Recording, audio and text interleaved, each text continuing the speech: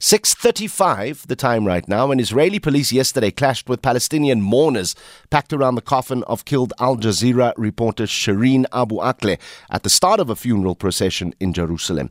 Masked police officers faced scores of flag waving and chanting Palestinians in East Jerusalem. The violent scenes underlined the growing anger over Abu Akleh's killing, which has threatened to add further fuel to an already raging conflict. Now, Abu Akleh was shot while reporting on an Israeli raid in the occupied West Bank on Wednesday. For some reaction to this development, we're joined on the line by Mohammed Desai, Director at Africa For Palestine. Mohammed, good morning.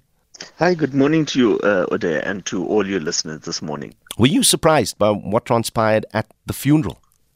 Well, we must be clear, there were no clashes yesterday. It was deliberate assault, a violent assault and beating up of mourners. The mourners weren't facing down the Israeli soldiers. The Israeli soldiers had no business there in the first place.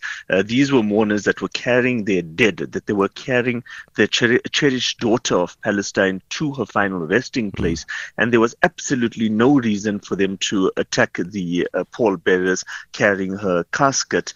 So I think on the one hand, whilst we were horrified by the kind of scenes that were coming out, we joined the rest of the international community and the various media organizations that have condemned both her murder at the hands of a sniper, but also the violent scenes that we saw yesterday meted out by the Israeli soldiers. But on the other hand, I think that yesterday was also a mass celebration of the life of Shireen and also of the resilience of the Palestinian people who have withstood this kind of Israeli violence over the years. You know, authorities in Israel have seemingly, Mohammed, done an about turn. Immediately after the killing, they said it has to be a Palestinian. Then about 24 hours later, they rescinded and said, well, it may have been an Israeli soldier, but the bullet possibly just ricocheted off the ground and killed her. We're now told that Israeli military authorities, they're saying that, or they at least told the Wall Street Journal that the rifles of the soldiers present on the day have been confiscated and have been sent for ballistic testing. Do you hold any stock in that investigation being a just one? Well, two things, Ode, and I'm so glad that you are raising this issue and that you've cast a spotlight on it. And I think one of the reasons that we can be grateful that the truth has come out is because of an Israeli human rights organization by the name of B'Tselem, that when the Israeli Prime Minister tried to put forward this kind of spin on Twitter suggesting that it was a Palestinian that killed Shireen, it was an Israeli human rights organization that then exposed the fact that this was entirely impossible. I don't think that we have much hope in any Israeli investigation. This is a bit like apartheid South Africa undertaking to investigate the Sharpeville massacre or any other incident. There is no hope because we know what the agenda of the apartheid regime back in the 80s was, and we know what the agenda of the Israeli regime is today.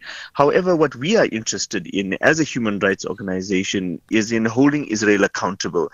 Holding Israel accountable not only for the murder of Shireen just this last week, but also holding Israel accountable for the murder of over 55 Palestinians last year, this time during an 11-day offensive that also saw the complete and entire destruction of another media house. The media house Associated Press was housed in a building that was completely destroyed by Israeli missile attacks. So this is a pattern that we are seeing, and we feel that it's about time that the international community, through international structures such as the International Criminal Court, the International Court of Justice, and specifically the United Nations, holds Israel accountable. And we hope that South Africa will play a role in this. I wanted to just ask you specifically there, because we've seen pressure from the United Nations, United States, European Union for a transparent, independent investigation.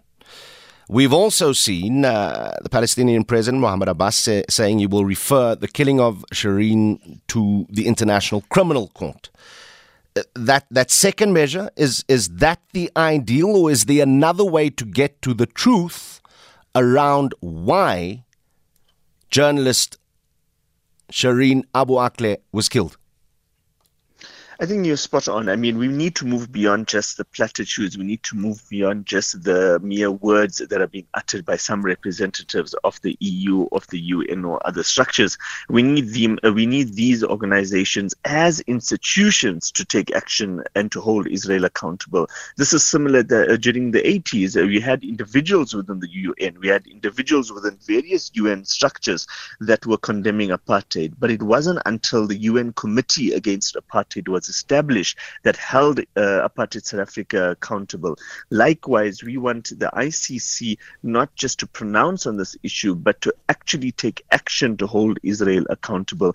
These are multilateral platforms that the world's community has available in the face of such tyranny, and we hope that it becomes activated. And until it becomes activated, we will advocate and agitate for this. I think that one of the positive things, in a very weird way, is that Shireen was a Palestinian Christian, and one of the issues that has been highlighted by her killing is the fact that the Palestinians are made up of a multiplicity of religions, and the Christian community in particular worldwide has taken a massive has made massive impact. For example, we have the Presbyterian Church, Methodist Church, Anglican Church of Southern Africa, the United Congregational Church of Southern Africa, that have all taken various forms of boycott resolutions in the last 3 to 5 years. We hope that the international church community will also be mobilized in this moment and in this instance.